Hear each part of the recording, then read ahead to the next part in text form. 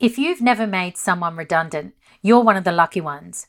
It is not easy, and the implications are far reaching, not just on the individual, but on your business and culture. With careful communication planning, breaking bad news will lower the risk of breaking anything or anyone else. Chris Grant is the CEO of ASPL Group. It's a management consulting, training, and recruitment company that works very closely with government agencies and large enterprises. Helping leaders navigate the redundancy process is something Chris has extensive experience in, and according to her, it never gets easy. Oprah, Steve Jobs, Andrew Denton, Anh Do. To me, these guys are masters of communication. The rest of us, well, mainly you, because I'm a pro, fumble our way through. Comical examines this funny little thing called communication that can either tear us down or make us soar. Join me, I'm an amateur comedian and a communication expert. Join me and listen, learn and laugh through the experiences of my very talented guests. All right, thank you so much, Chris, for joining. Thank you, Marie, for having me. I'm very excited to have a chat to you. Likewise. Now, you have been in the people business for quite some time now, 15 years and counting. Yeah, absolutely. People absolutely fascinate me and have learned a lot over the last 15 years. I can imagine you've broken a lot of bad news to people over the last 15 years. Yeah, look, unfortunately, at times I have, and it never gets easier. Never? No, look, I think you kind of learn from what works and what doesn't work, and it really depends on the type of news you're breaking, to be honest. Like, obviously, having a redundancy is completely different to, for example, a performance issue or a performance conversation. So I always think that if it's performance-based, you kind of go, generally, as long as you've allowed for the person to be successful, then you've got to absolutely, stick to your guns and be a little bit courageous about the decisions you've made. If it's a redundancy, obviously, you really have to really heighten your EQ and really, hone in your empathy skills.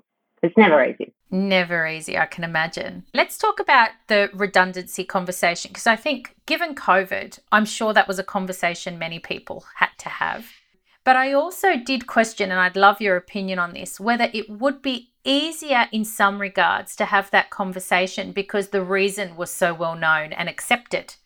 I don't think it's ever easier. And what's happened during the pandemic is that there's so many of your employees that have got additional pressures, which means their reaction could be entirely different to pre-COVID. Can you give me an example? Yeah, absolutely. A lot of, especially females, are under additional pressure, especially like working from home. They're taking on the majority of the domestic duties, looking after fur babies, kids, homeschooling. And so I think it's even more challenging for them to either deliver the news or be the recipient of the news. People are under a lot more stress now than before. So how do you prepare for a conversation like that with somebody? I think that you really need to be factual about what you're discussing. And you need to, from a redundancy perspective, you need to make sure that they have a support person. With them? Yeah, with them always. Oh, really? Okay. Is that a dead giveaway if you say to somebody, I want to have a chat with you, bring a support person? Is that something that, for me, that would make me feel quite anxious in and of itself? Yes, it is a dead giveaway. But unfortunately, we have to do it by law. So, yes. Oh, you do? Okay. Yeah, you do from a HR perspective. I hope there's certain people not listening to this podcast. Well, when you're talking about performance, you do. With redundancy, it's always obviously easier if you prepare because so many people stumble over the whole conversation. That whole fear of confrontation comes into the whole play. So you have to be really clear with your comms and you have to prepare. It's the same as interviewing. A lot of people really struggle when they're talking about themselves, when they're talking about why the decision's been made. So, yeah, you're right in one respect that obviously the pandemic has given a very specific reason, but you're still impacting people's lives. True. Yeah, absolutely.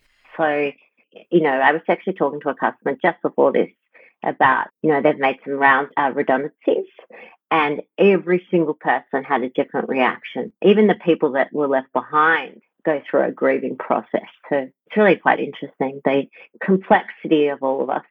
Yes. So you just said that there's a wide range of emotional reactions that come into play.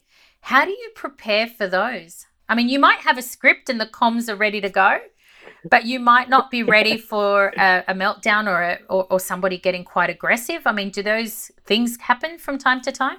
Absolutely, they happen. I think the trick here is not to take it personally.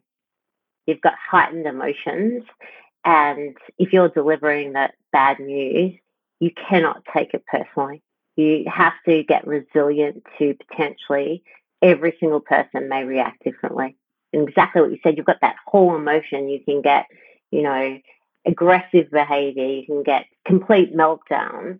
I've always in the past used psychologists as well. So a lot of corporates offer EAP, employee assistance programs, which really help with the afterwards.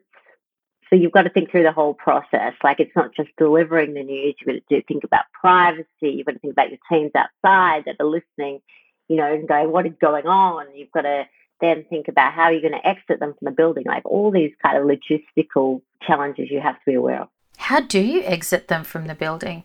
Well, you have to prepare for it because you don't know what people's reactions could potentially do. Look, sometimes you say you can work through it, but a lot of people find it very hard to work through a redundancy. You can work maybe 4 to 6 weeks, whatever your redundancy entitlements are, but it's very hard. Like, you can't expect your employees to be engaged during that process. And you really have to think about, well, how can you support them post this? Once the news has kind of resonated a little bit with them, whether that's through, interview techniques, whether it's through your own network or within the organisational department, looking at opportunities. Now, I can see that a lot of your clients are very large and quite corporate and very professional. In a business environment that's small to medium, I'm thinking of smaller clients that I've worked with that had to make redundancies, and I can almost guarantee they didn't go through this process. What are the implications of not breaking bad news properly, both for the individual and for the business? I think obviously brand is key as well if you're not delivering it correctly. The other challenge you'll have is that your current employees will disengage. That's probably the greatest challenge. You want your people to be as engaged as possible. You've got to appreciate that whatever culture you set, you could completely uproot that if you're not delivering news effectively. Communication is key to all of this. Mm-hmm. Whether you're at SME, like some of our government agencies are only like 200, 50. It's exactly the same. On a larger scale, obviously, the impact is potentially greater because obviously the news travels through the grapevine very quickly. So honestly, it needs to be very well planned and think about how you're going to communicate at all times. Now, timing is an interesting one because, as you mentioned, you've got to be aware and conscious of the wider team. Yeah. So at what point do you inform the wider team of an individual's redundancy? I would say almost immediately after. Or you get your leadership team into a room and or sometimes before. It really depends on the circumstances. A lot of the time, if it's your leadership team, they're probably aware of the challenges and the decisions that have to be made. And then you need to get consistent comms because culture, as I said, is everything. And as soon as you deliver that news, people will be talking. So it's managing that. So arranging the messaging and figuring out how you're going to position this and what it is you want to say, etc., really needs to be done before the redundancy is shared with the individual. 100%. Because you don't have a minute to waste, really, from the moment that individual is told. But how do you manage, for example, you mentioned you've got to set a meeting with the person and also tell them to bring along a support person. A support person. Now, at that moment...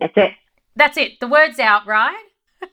The word's out. They've told their mate who sits on the opposite desk and everyone's around the water cooler thinking, oh my God, she's probably going to be made redundant and how dare they and etc. As a business though, even though that is circulating, are you holding on the comms? You waiting for that timeline to play out in that kind of linear fashion or are you responding to the rumours?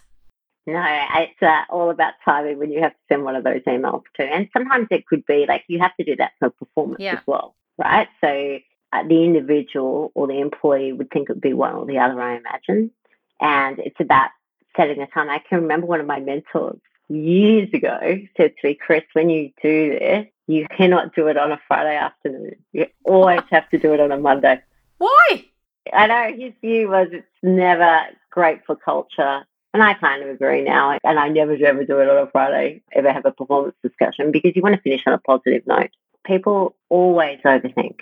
We teach that ourselves, like how do you start being conscious, right? So you cannot try, if you deliver any sort of news on a Friday afternoon, they will be overthinking it the entire weekend. Yeah. And also, you don't really have access to your team on a weekend. So they'd Exactly. probably be ruminating and engaging in discussions, etc., in the absence of you. Absolutely. That's exactly what would happen. So I think, as I said, preparation is key.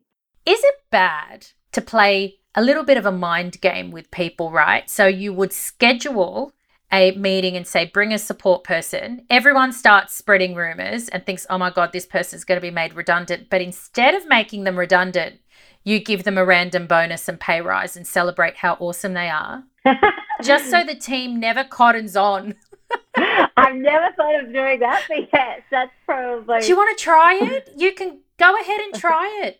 Or I would... Free of charge. I would feel badly for the individual who probably has been stressing for that period of time about what was actually going to be communicated in that meeting. It is bizarre. Like sometimes I think our legislation sets us up, all of us, not just as leaders, to be effective. As soon as you say you need to bring a support, or you're welcome to bring a support person, bam, they are well aware of the fact that you're about to have a more serious conversation.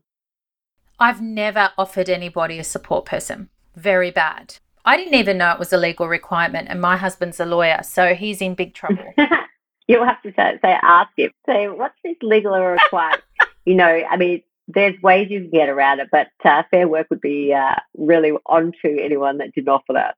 Okay. Mental note. Yeah. And with a redundancy, you have to say, for example, if you've got other opportunities going within your business, so they have the legal right to potentially go for those roles. So a lot of the times, especially in government, they'll make someone redundant rather than performance managing them.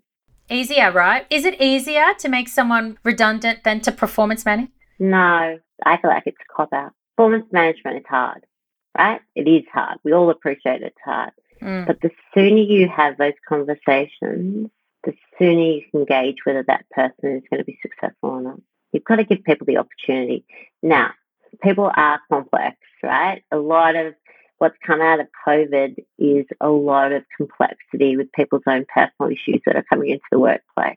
So you have to work out, where is your line here with all your employees from a performance perspective? Do you know what I mean? Like you want to maximize performance, and you need to start coming up and self-reflect with what's going to work for you or for your organization. Yeah, if it's hard for one, imagine how hard it is for 200, 300, 400 people plus. Yeah, it's really, really challenging. And as I said, people are more complex. I can remember years ago when there was a trend whenever you performance managed anyone that they would claim bullying, right? And that's, in public service, it's a real challenge for the leaders. And then there's that fear that comes in because it's quite a long process to performance manage. So, they have fear that they're going to be looked upon as a leader that's not managing their staff effectively. So it's kind of a catch-22. So I always say you want to feel good about what you're doing in your work. So a lot of people that make the decision, for example, I'm going to go down the redundancy path rather than performance manage, I feel like then they kind of have regrets about not actually doing what is probably the right thing to do. What percentage of a workforce would typically need to be performance managed? Depending on the leader at the time, it could be anywhere really? it could be anywhere at least 20%. Wow. Maybe 30%. Yeah. But it's really interesting as you kind of mature into a leadership role. And, as I said, we do a lot of teaching around leadership, more so on how do you break those patterns. So it's a neuroscience approach. But what's really interesting when you're growing up and you're going through, leadership training, or you're, aspiring to be a leader, you kind of learn that, you should look after your top 10, 20% of high performance. And what happens in reality is you end up spending so much time on HR with your 10 to 20% of problem children. And the bit that's missing in all of this is the middle of this, where you've got a workforce that is kind of on the fence, right? And it's about how can you bring them on the journey rather than focusing on either end of the spectrum. Because sometimes, and I say this even when I coach execs, it's okay if you're in a relationship that you cannot bring someone on the journey. You can't beat yourself up endlessly for something that is way outside your control, for example, if they're not, performing. Whereas we do invest a lot of time in those non-performers as leaders, and you kind of have to be really self-disciplined about it. And also not, as I said, be conscious about it. Don't spend hours overthinking the whole scenario. If you've allowed for someone to have an opportunity, if you've allowed for them to be successful, you can't make them be successful. Or you can't make them be more productive or whatever the challenge might be. Do you know what I mean? So I feel like that's a real learning as a leader. Yeah, that's really interesting. I mean, has this ever happened to you where you've had to break bad news that you didn't agree with or make someone redundant? Yeah. Yet you didn't agree with it? Yeah. You have? Yeah, I have. Okay, talk me through that. I absolutely just disagreed with some of the decisions on who was being made redundant. But in the end of the day, you've got to weigh up how much you're going to fight and how much is potentially market conditions, or in this particular case, it was just a selection of people. And you just have to work out, well, sometimes you just absolutely have to do the right thing by the organisational department. That's it. Like, you just can't get emotionally involved with it. And you may not agree, but ultimately you have to trust that in that case, and a little bit different now because I'd probably make this decision for obviously myself, but in that case, I had to ultimately trust my leader. Got you. How did you manage your own emotions through that process? I wish I knew what I knew now, to be honest. In hindsight, I just tried not to be emotional about it, to be honest. It is emotional whenever you're delivering bad news, and you have to appreciate it's not about yourself, it's about the person you're delivering the news to. Yeah. So you have to have quite strong EQ to recognise that. As I said, in hindsight, the amount of overthinking I probably did years ago, I wish I knew what I do now. That it's an absolute waste of time. Really? Yeah, absolutely. Is it counterproductive as well in the moment when you're showing those emotions to the person that you're delivering the news to? Oh, absolutely, because you're just probably increasing the emotion from them. So removing your emotion, look, we all have to be authentic and have empathy, but you have to realise it's about them. A lot of leaders, it becomes about them, how they're feeling about the whole scenario, where it's not. Right. Yeah. It's just natural because that's what they can obviously sense and feel because it's about themselves. So you have to be very aware of your ego. Wow. When you're breaking the news to the wider organisation, are they offered support? Would it depend on the size? Yeah, it would depend on the size too. But I think having those conversations, because as I said, a lot of the time, the employees that are left behind have to go through a grieving process because, that's their co-workers and their colleagues. And, no one wants to see that. Certainly from an internal comms perspective, when you're communicating with staff, one of the key things for them that we know is the first message they're looking for is, what about me? What's in this for me? What does this mean for me? Do you see signs of anxiety or people wondering whether, am I next? Oh, 100%. Under what circumstances did this occur? They're looking for that to kind of validate the security of their own position? Absolutely. 100%. It is about them. So they will be nervous. Their anxiety will be heightened. And the challenge is that your delivery or your optimizing your workforce is going to go down. So it's all about timing. If you've made the decision and you're going ahead with it, it's about giving them as much confidence about the future that you possibly can, which is challenging in these times, to be honest. Yeah, I can imagine. Honestly, I really feel for some of the leaders that have been working with sizable workforces that have had to make some tough decisions. Yeah. It's not easy. Yeah. And I'd imagine the impact of those decisions would last for a while. Depending on how it's been done, yeah. Delivered. Delivery is everything. Delivery is key. Approach and delivery is everything. So yes, 100%. There is a way to do it. And as I said, the more that you plan it and approach it in a way that makes you, very, very honest and authentic, the more effective it will be. But you also have to appreciate that people will react completely differently to what you expect. And that's okay. Just have to be calm about the whole scenario. But what happens in a scenario where somebody's walking out of a meeting and they're actually quite literally distressed? I mean, is the idea to try and break news away from the rest of the team? Yeah. And try to isolate them from, okay. Well, it's just about privacy. Yeah, more than also anything. about privacy, yeah. I think the challenging ones is when they get aggressive. Being emotional is also hard too. Any sort of emotion is going to be challenging for anyone. But like some people, as I said, choose to stay on for, to work out their notice period for 4 weeks or whatever it may be in their contract. And that's hard too, because they may get a delayed reaction, which may come back later. And, they may be quite resentful to the whole thing. I mean, is it even possible that it can turn into something that's positive? I mean, is it cake and balloons on their way out? Or is that completely stupid? I always kind of refer, when talking about a performance discussion, it's more so like having a breakup discussion, and you kind of try and make it as positive as possible. I always say, people don't come to work generally to be unsuccessful. The challenge is that a lot of people don't know what success looks like for them. And they also really lack self-awareness. So I could be sitting here saying to you, I think that there's some challenges with your performance, or are you okay, especially working from home, doing, 8 hours? Will it suit you more to be flexible? Anything that you kind of bring up. Most people automatically get quite defensive, right? That's their natural, like, even if you're trying to be, bring it up as soon as possible. So I think the sooner you bring it up, the better for everyone, including the individual. But again, if that person doesn't respond well to you giving them guidance, you can't force people to perform. So there's only so much as a leader that you can do. And I feel like a lot of leaders give themselves a really hard time about that.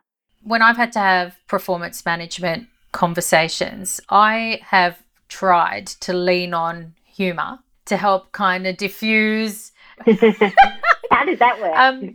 But honestly, for the most part, it actually hasn't worked too badly. Well done. And by doing it, what I've tried to do is kind of just ease the conversation and say, this is actually something that can happen. And if we're open, we can work past it. And I think it's been, for me, more of a tool to lower the, people put their guard up and get really defensive. Yeah. So I've tried to use humour to kind of get them to just drop the guard a little bit and, put the defensiveness to the side. And I found, for me, that's worked better. My personality or my communication style is very direct. Yeah. Right? So the other alternative is I'm a direct person, for lack of a better swear word for now. And actually, it doesn't work well for me at all. What's the ideal, what's the optimum communication style in a scenario where you're performance managing someone? I don't think there is an optimum. As you said, that works for you. You've got to find out what works for you individually. Like I'm very passionate and very optimistic. So I always use the style of, you have to find your own passion and you have to think about what success looks like for you. So I'm trying to empower them, even if I'm delivering news that they may not like, because every single individual, as I said before, there is a few that don't, but most individuals want to be successful. They just don't know how to find that success. But if you try and script for someone else, for example, then it's going to come out like it's false. A lot of people do that, by the way. A lot of leaders stick to the script. That's why they start fumbling. So literally they write a script word for word on what they want to say? Yeah. No. And read it. It's like an interview. It's the same thing. And they're reading it. But because it's not really their words or how they're delivering it, that's when it all starts to come unstuck. That's scary stuff. It's really interesting. That's because they're so uncomfortable with the situation. Wow. That's why a lot of people end up, or leaders go through leadership coaching, right? Or emotional intelligence development, or whatever it is, to help overcome that. But I can also offer a comedy service if they'd prefer to use you. Look, you found what works for you. I know, right? You've mentioned EQ, you've mentioned calm, you've spoken a little bit about mindfulness. And I'm going to tell you, as stereotypical as this may sound, they're not typically skills that I would equate to somebody in finance, which is where you came from. Yeah. Did you have all of these things before you moved over to people and training and consult? You did? Was it natural, or did you develop it? Tell me a bit about that. I always had a natural aptitude for people, and doing a business degree, I went into my first grad role was with BHP, which may I say, I think there was about 5% of females.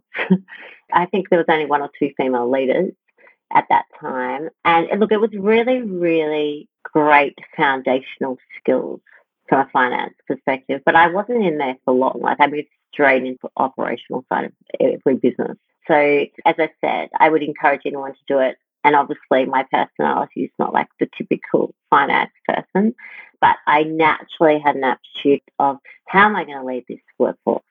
And, you know, I was very young when I took my first C-level, like I was only 32 with 2 young kids. And everyone goes, oh, how did you do that? I get asked that all the time, you know, with other leaders or even with media. And I always say every decision I tried to make moving up, and even now, I always think about what's best for the business rather than what's best for me.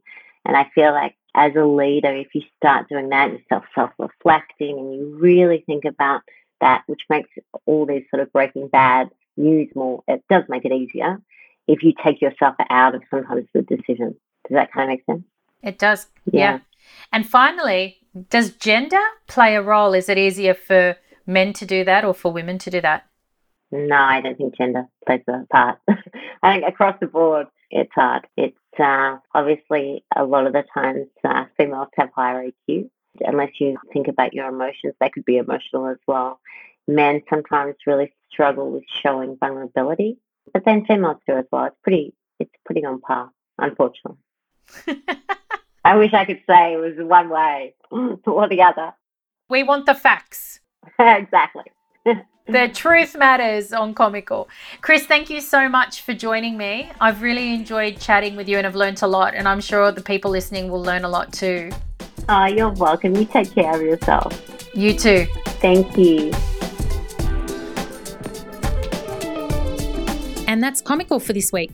If you'd like to join the show, suggest a topic or ask me a question, hit me up on Instagram at Marielle or email me comicalpodcast@gmail.com. Thanks so much for listening. See ya.